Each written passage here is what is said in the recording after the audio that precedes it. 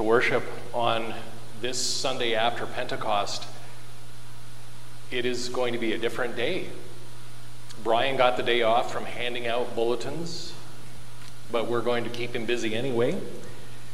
The service will be quite a bit less structured than we're used to, and we're going to be soliciting requests for hymns and songs to play. We have a few ideas, and I wanted to talk a minute about how this came to be. It actually came from you, in a way, because there were people requesting songs that they haven't heard for a while, and Lily kindly played them in parts of postlude. And we thought, well, maybe we can grow that somehow. And one thing, as often happens, led to another, and here we are with a service of story and song. And Bobby Goldenberg will be sharing a story as part of the sermon today. We are delighted for that. And I'll tell you a little bit about the theme of the day, that there are parable after parable after parable we're going to hear in the gospel. And just a bit about what these parables are designed to do.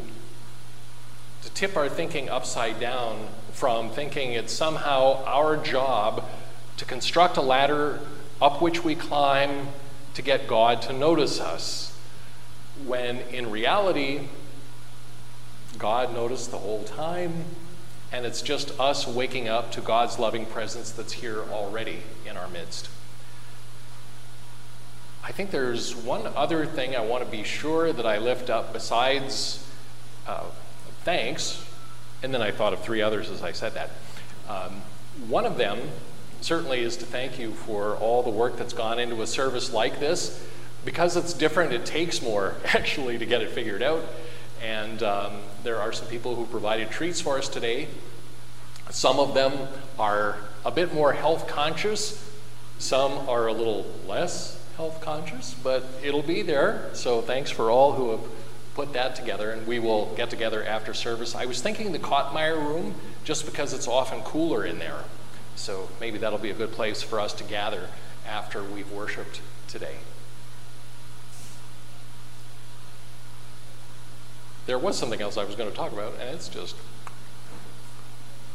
So, maybe that is a heavenly hint that we need to get started. I know. For the first hymn, we'll be using the hymnal, number 677. And for the second one, with the nod to Carol McLeod, and thank you, we'll be learning a semi-new one, and hopefully you picked up one of these on your way in from Brian, who kind of got the day off. So we'll start with 677. No, it's 671, sweetie. This little light of mine is Yes. 677. Well, I have it here, shine, Jesus, shine. It's this little light of Oh, mine. I'm sorry. You're good. I'm reading wrong. That's okay. So it's... But that reminds me, the other thing, that this Sunday typically is a commemoration or remembrance of composers, including Bach, Handel, and Heinrich Schütz, who all have music that is beloved in lots of different circles, including in church circles. So there's a bit of a nod to those three composers today as well. And this morning, one of my absolute favorite preludes and fugues I shared with you this morning.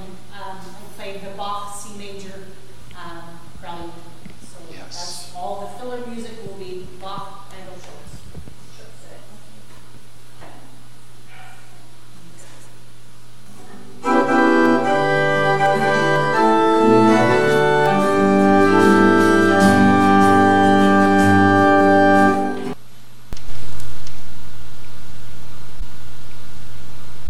The Holy Gospel according to St. Matthew, the 13th chapter. So Jesus put before them another parable. The kingdom of heaven is like a mustard seed that someone took and sowed in his field. It is the smallest of all seeds, but when it is grown, it is the greatest of shrubs and becomes a tree, so that the birds of the air come and make nests in its branches. And he told them another parable. The kingdom of heaven is like yeast that a woman took and mixed in with 3 measures of flour until all was leavened. The kingdom of heaven is like treasure hidden in a field, which someone found and hid. Then in his joy he goes and sells all he has and buys that field. Again, the kingdom of heaven is like a merchant in search of fine pearls. On finding one pearl of great value, he went and sold all he had and bought it.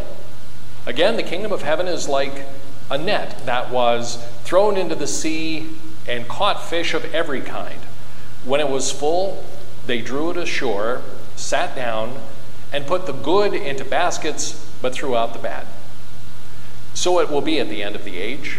The angels will come out and separate the evil from the righteous and throw them into the furnace of fire, where there will be weeping and gnashing of teeth. Have you understood all this? And they answered, yes. And he said to them, therefore, every scribe who has been trained for the kingdom of heaven is like the master of a household who brings out his treasure, what is new and what is old. The gospel of our Lord.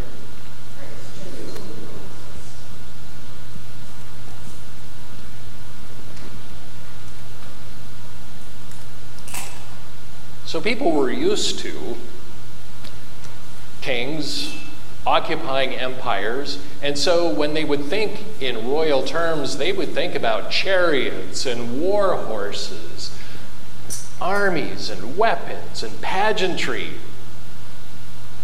And so when Jesus begins to describe the rule and realm of God in the world, he talks about fish, pearls, fields, treasure, bread, mustard. That all by itself must have been very subversive.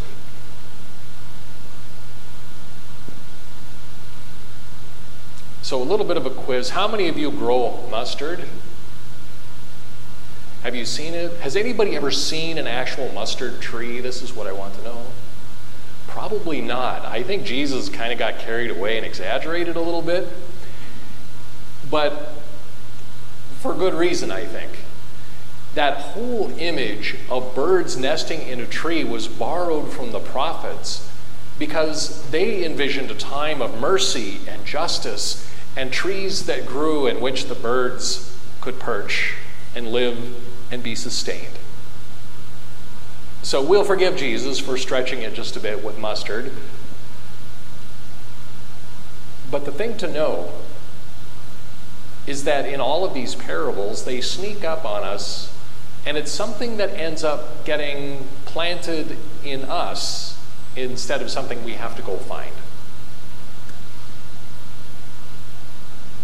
That's enough of my talk. Bobby, thank you again for sharing a story about kind of how mustard seeds work in real life.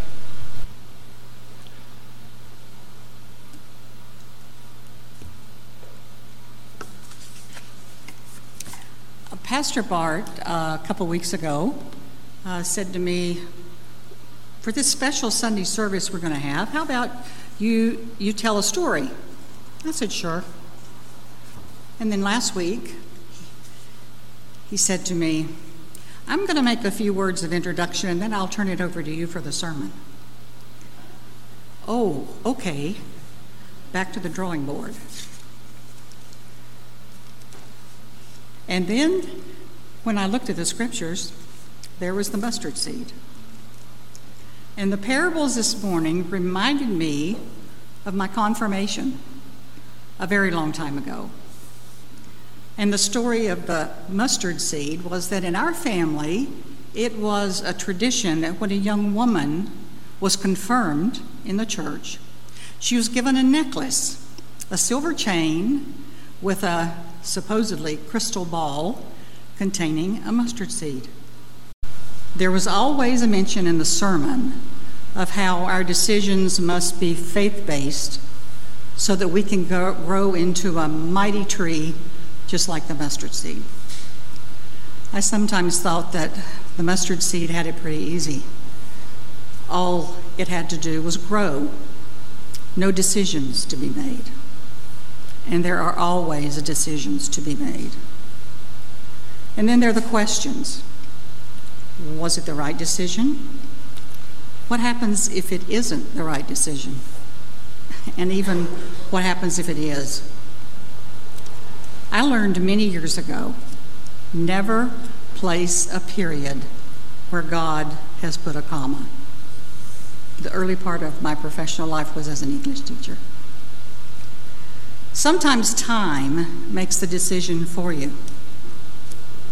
When I was 7 years old, I wanted to play second base for the New York Yankees. My dad told me I was going to have a hard time because it's very difficult for a left-handed second baseman to field a grounder, plant that right foot, and pivot for the throw to first base. So I became a first baseman and a pitcher. And I spent 30 years playing competitively in a sport that I dearly loved. I never got to play for the Yankees. And my baseball loyalty also changed in the process. Time. My dad never told me I couldn't because I was a girl. And that's how my journey began. Never put a period where God has placed a comma. One of my early decisions I made without even realizing I was making a decision. I grew up on a farm, way out in the country, and all the kids in the surrounding neighborhood seemed to go to a different church. There were 12 families in our little Lutheran church, and all the other kids were Baptist, Methodist, Church of God, Pentecostal, Advent, and we didn't go away to summer camp. We spent summers, besides working on the farms, going to Bible school from one church to another. And I learned, quite by accident, that Lutheran was really the place that I was supposed to be. Time. The time I was 16, I had to make a decision about what I was going to do with my life. I could go to secretarial school, or I could go into nurses training, or I could go to university. I decided to go to university and become an educator because I thought typing was fairly boring. I couldn't stand the sight of blood, but I did love books and learning and even homework. That was one of the most important decisions that I ever made. Never put a period where God has placed a comma. And my life has been sprinkled with commas and reminders of that mustard seed. That's the only way that a woman from the mountains of North Carolina could wind up on the banks of the Welland Canal.